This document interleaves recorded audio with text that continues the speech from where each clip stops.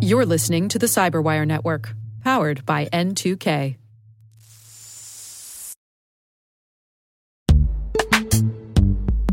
This episode is brought to you by Palo Alto Networks, the leader in cybersecurity. As AI-driven attacks increase, organizations can't afford to have network security that's stuck in the past. Discover how Palo Alto Networks can help you predict what's coming and proactively secure against it with a zero-trust, AI-powered network security platform built to secure whatever, whenever, wherever. To learn more, visit paloaltonetworks.com/network security platform.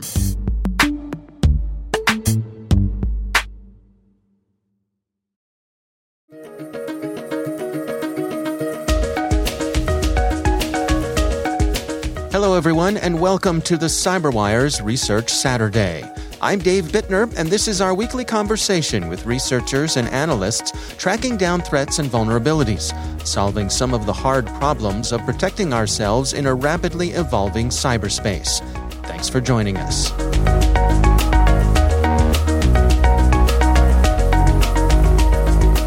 I guess we do just pronounce it, you're doing it wrong. At least when spoken, that seems to be the best way to say it. That's Dan Petro. He's joined by his colleague Alan Cecil from Bishop Fox on their research, You're Doing IoT RNG.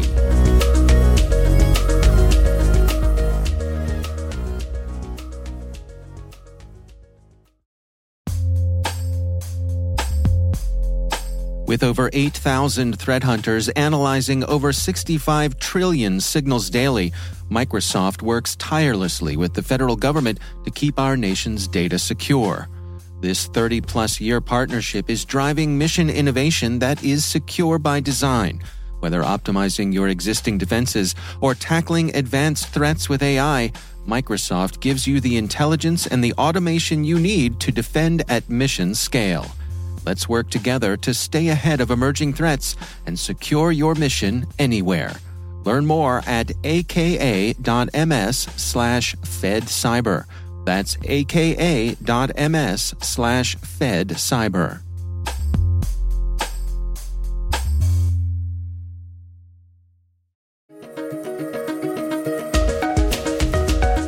Yes, this whole thing came about from an engagement that we were once on. So we do a bunch of what we refer to as product security reviews at Bishop Fox. We'd like to say that if it breaks when you drop it, then it's a product security review. A lot of hardware sort of engagements there. And so there was an IoT engagement from one of our clients that was making a kind of like a security device that did a lot of cryptography as a part of its normal operations. And so when doing that engagement, we sort of asked the client, like, hey, what are you using as a random number generator since it's doing all this crypto? How do you generate keys, things like that? And they replied that like, oh, well, the SOC that we're using, the system on a chip, has a built-in hardware random number generator on the board. That sounds great. Just kind of on a lark, we asked them, like, do you mind giving us a bunch of the output from the random number generator? Just tell it to produce a gigabyte of data and just send it over to us.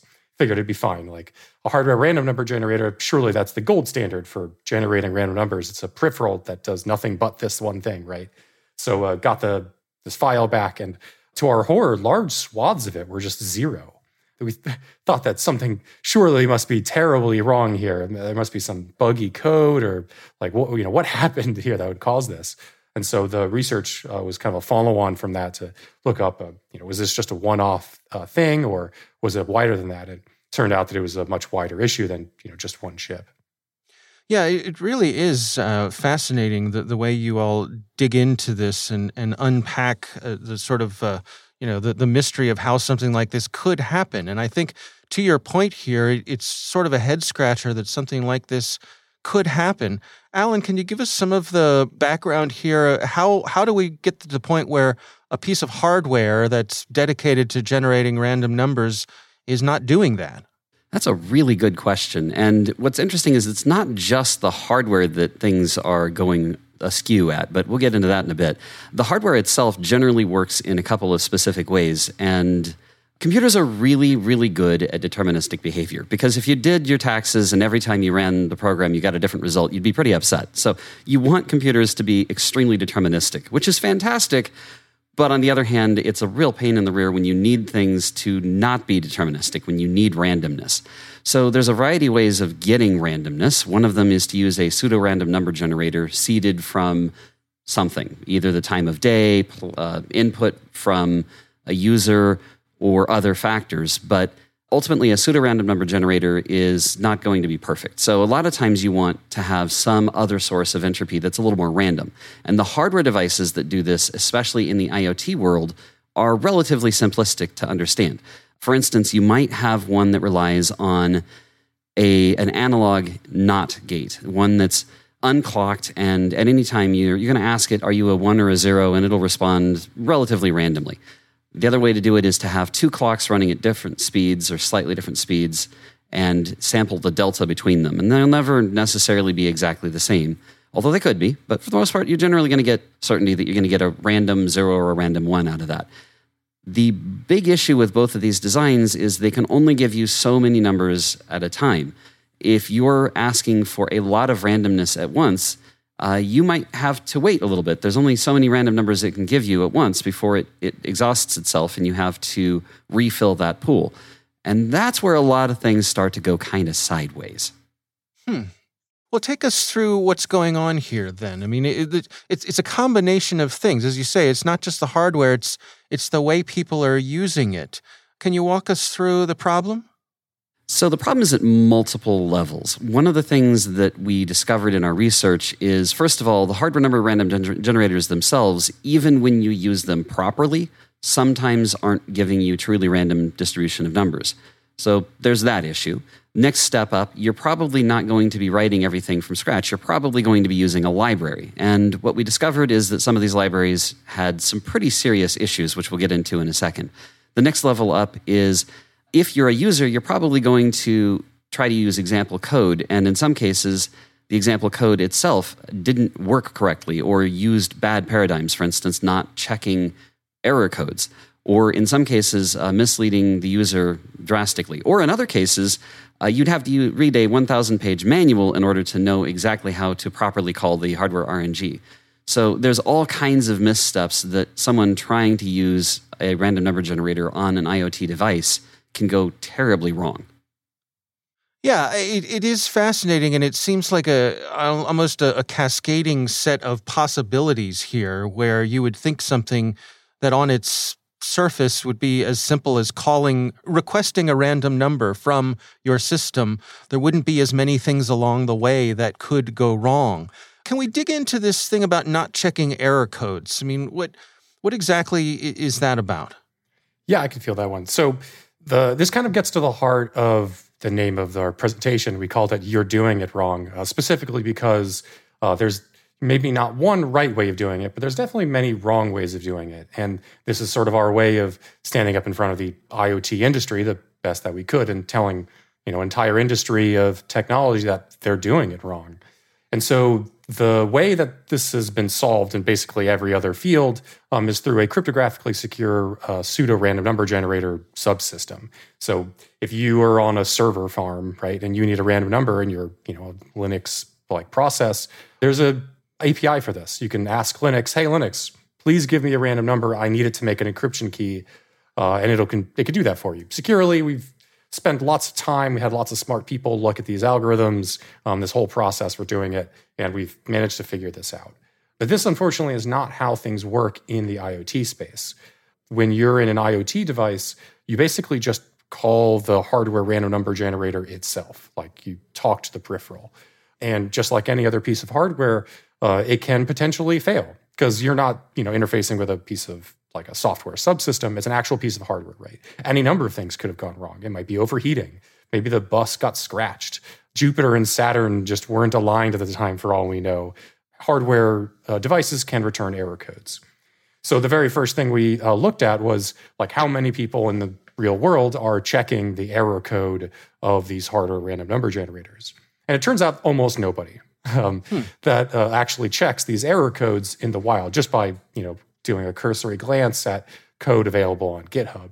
And this doesn't come as any great surprise, being that it's actually really hard to do this properly. That this turns out to be a whole can of worms by itself. So there's the kind of level 1 understanding of this, which is that you're sort of left to your own devices in the IoT space in terms of talking to the hardware and doing things properly. And most developers wind up doing the easy thing and not the secure thing. But that's not where the story ends. That's really just where the story begins. Before we go any further, just for my own understanding here, to make sure I'm following along properly. So is part of the issue here that on an IoT device, basically you don't have an operating system as an intermediary level to get in between you and the hardware to make sure you're getting what you need? Yeah, basically there are middleware or you could call them IoT operating system type things like Kentucky or FreeRTOS or other things like that, but they don't currently have a subsystem for CSP RNG. They don't have a cryptographically secure pseudo-random number generator setup where you as a user can call that, and instead you as a user are forced to directly call the hardware, which often goes quite sideways.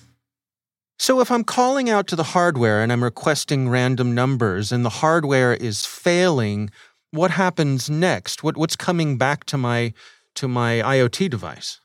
One of the things that's interesting about calling random numbers is a lot of times when you need a random number, you don't need just one. You're generally going to be asking for a lot of randomness all at once. For instance, you might be generating an RSA SSH 2048-bit key, for instance.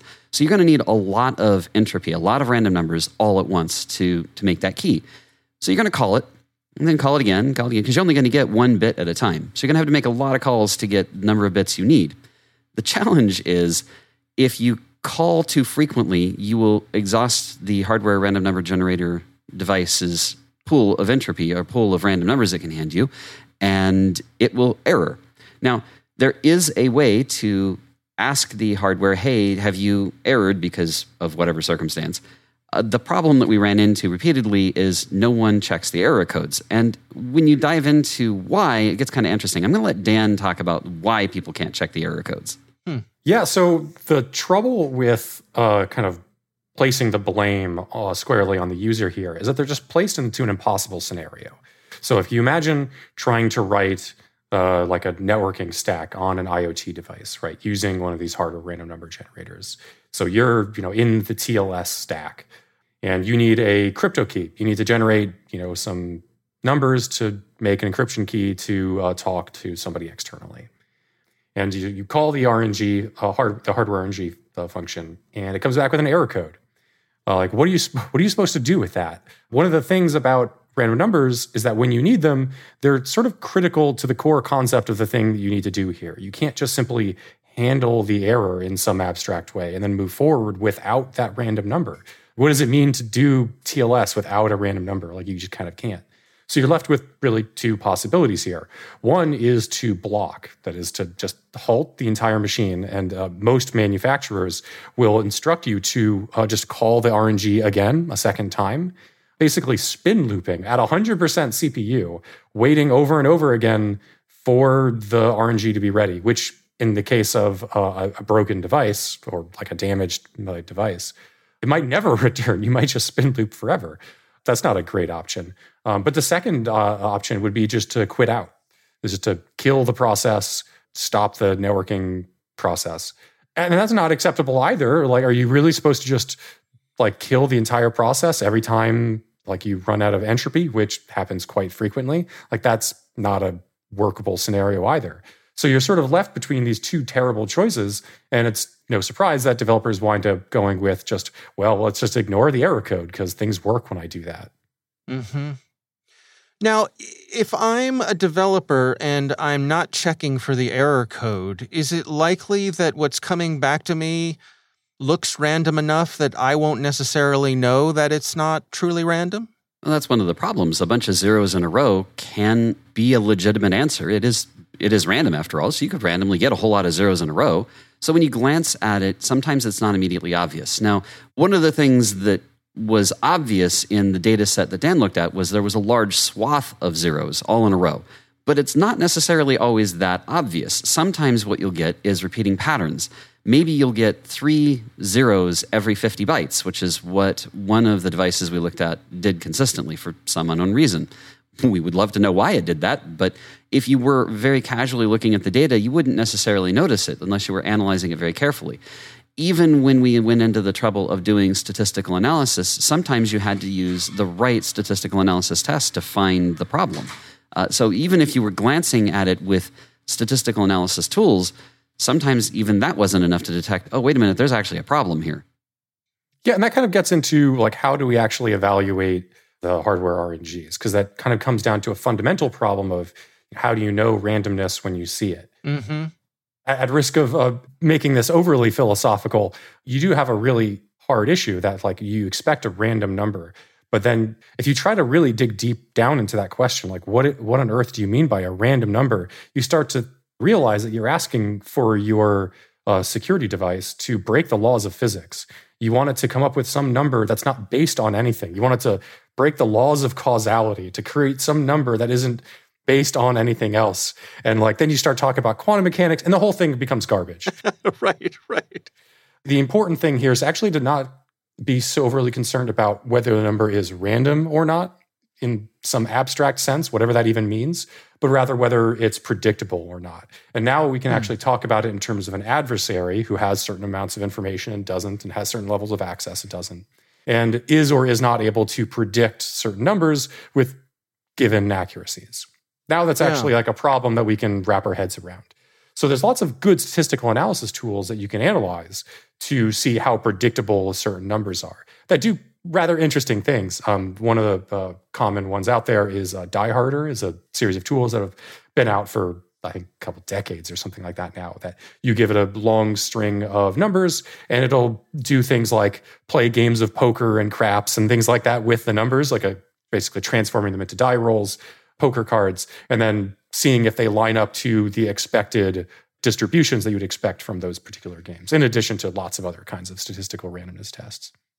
Would many people who are putting together systems like this find that even in its imperfection, that the numbers they're getting back are random enough for their use case?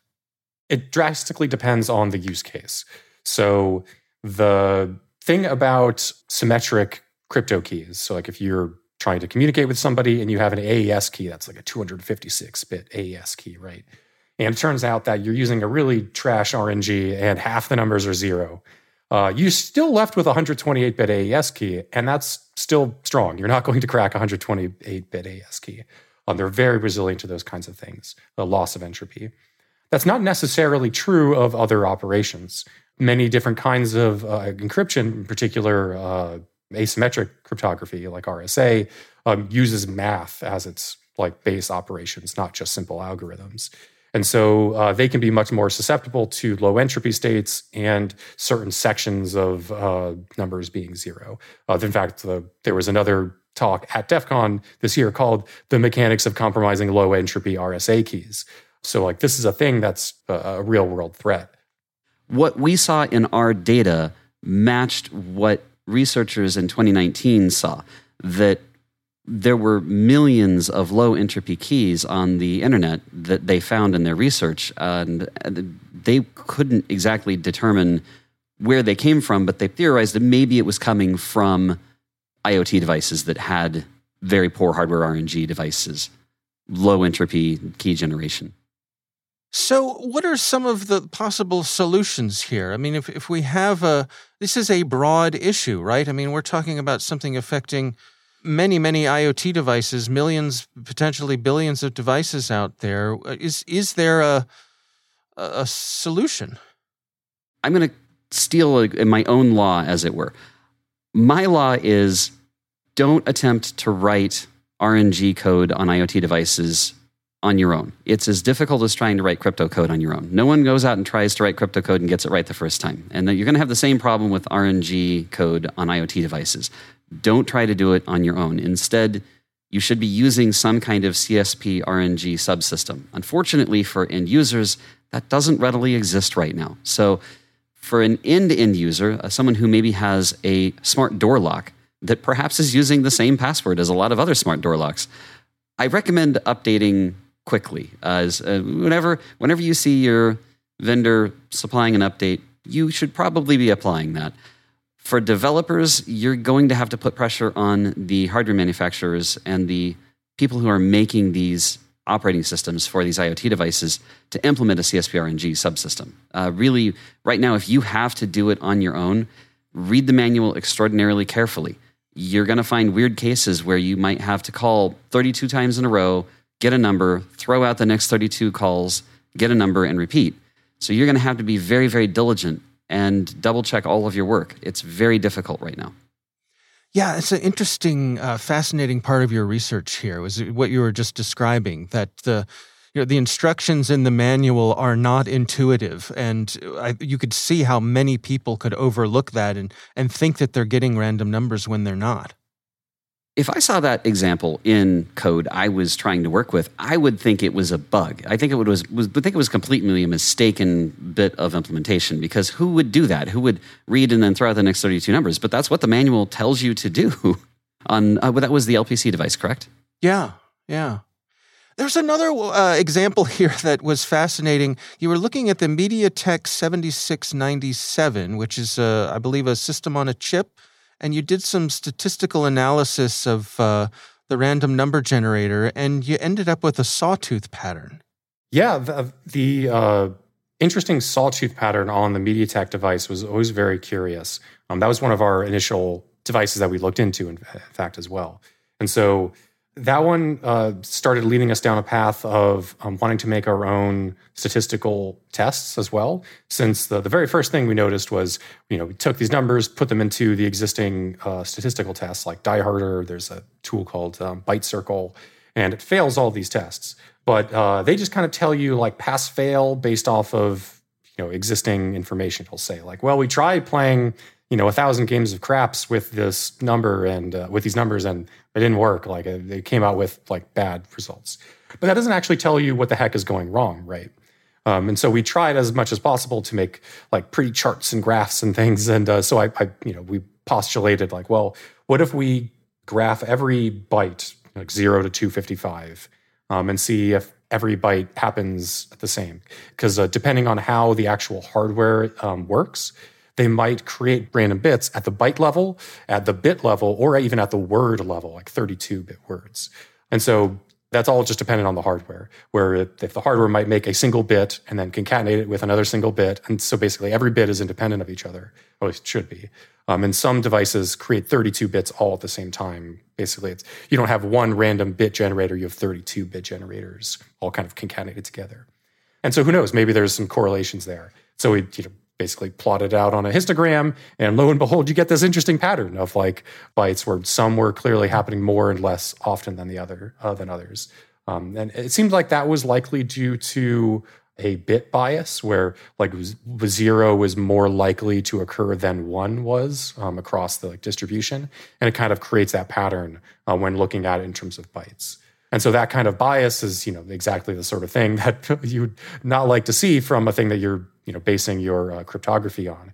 Like I posit to the audience there, like, you look at that graph, you say, how confident do you feel using this directly for your crypto keys? Like even if you did, do all the software correct, even if you checked the error codes and you went through all that process, you're still kind of getting this number that would this pattern that would keep cryptographers up at night. To what degree, to what volume are we ringing the alarm here? How serious in the practical real world is this potentially going to affect things? I would say that this affects 35 billion IoT devices out there today. On the one hand, that's an alarming number. On the other hand, this isn't a heartbleed type attack where every device is immediately at risk. It's much more device specific and application specific, how you're using those random numbers. So on the one hand, it's going to take a bit of, tinkering. It's going to take a little bit of specialized work to pull off a particular attack against a specific device. But on the other hand, there's a lot of devices out there that are vulnerable. I'll let Dan expand on that a little bit too. Yeah, we're not used to seeing attacks or vulnerabilities that affect an entire industry. in security. Generally, we'll see somebody wrote some buggy code. There's some library. There's some software, and sometimes it's particularly bad because a lot of people depend on this piece of software, and then people will fix it, or maybe they have to. Individual users have to patch it on their own, and we're kind of used to this kind of rinse and repeat process in security. What we're not used to seeing is something come out where an entire industry, where the problem is the status quo. It's a programming pattern. It's the way that an entire industry does things. Like, can you imagine if the automotive industry just fundamentally doesn't do bounds checking? Be like, well, why would and then every time you ask them why they do it this way, they give you some excuse about that they have strict overhead requirements and they don't have the time to bound. Those are all bad arguments. You absolutely have the time and overhead to do this properly. These are important devices. IoT devices are not toys anymore. They're home security devices. They're things you put your body into. There's things that you put into your body that are IoT devices. This stuff is important. We can definitely do it the right way. So that's kind of the first level of that. Because we're talking about an entire industry here, remediation is tricky. The IoT industry is not one thing. It doesn't use one library. It doesn't use one piece of hardware. It's very heterogeneous. The good news is that this can be patched in software. The bad news is it must be patched in software. And that IoT devices are notoriously difficult to patch. Many of them are burnt firmware onto devices and have no update capability. Some of them have the capability of updating, but just, it's not simple to. And many of them do, in fact, have, pretty low computing power to where, you have to at least give it some design consideration into, how to solve this sort of problem. I'm curious, as the two of you were making your way through this research, what was it like to realize the scope of what was going on here? I mean, did you have aha moments along the way where you kind of looked at each other and said, holy smokes, this just keeps getting bigger? For me, it was more along the lines of, am I doing this wrong? Really, seriously, am I properly? I think I'm following all the steps correctly. I took on tackling the STM32 and spent a considerable amount of time doing it incorrectly, not intentionally. I spent a lot of effort trying to make sure I was spin looping properly, to make sure I was getting proper random numbers, implemented it incorrectly on accident, didn't realize it. I went down a track of thinking, wow, this device is really producing absolutely garbage random numbers, not understanding what could possibly be going wrong, discovered a flaw, tried it again, found a different issue, tried it again. We were actively verifying at every step of the way with hard line, really thorough statistical tests with Die Harder that we were doing it properly. No intern at a third-party firm who's been brought on to help with a late project is going to take that effort. So the fact that we spent measured effort at getting this right and couldn't do it is terrifying. It's just really hard to get right. Yeah, they say that things only occur in increments of and amounts of 0, 1, or infinity. So it's possible that we would look into this problem and there'd be no instances of this vulnerability. Or it's possible that we could look into it and there'd be one buggy device out there, right? Or it's possible that they're all buggy. But having exactly 2 buggy devices that'd be weird and unheard of. So it's kind of like we knew that there was one instance of this already going into it, because we kind of already found that. So once we took out a second IoT device and looked at it, and the exact same problem was there too, that was the major aha moment. That was the major breakthrough of oh crap, I think this is everything. This, because 2 devices by completely different manufacturers that use entirely different software stacks that have completely different devices built on them have exactly the same issues. Now we suddenly realize this is actually everywhere, that this is because of how the industry uses them.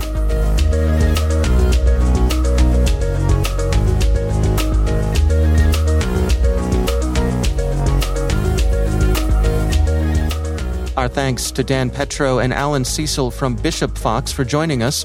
The research is titled You're Doing IoT RNG. We'll have a link in the show notes. Hey, everybody. I want to take a few minutes here and talk about our sponsor, Splunk.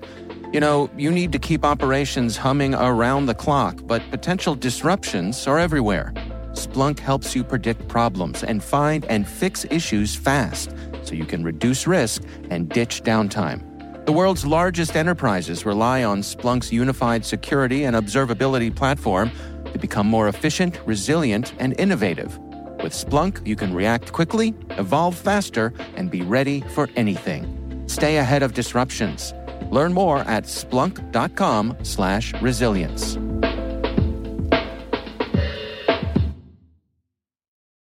The CyberWire Research Saturday is proudly produced in Maryland out of the startup studios of Data Tribe, where they're co-building the next generation of cybersecurity teams and technologies.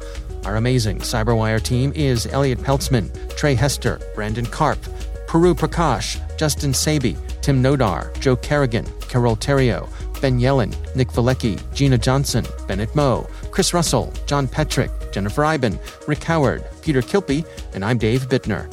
Thanks for listening. We'll see you back here next week.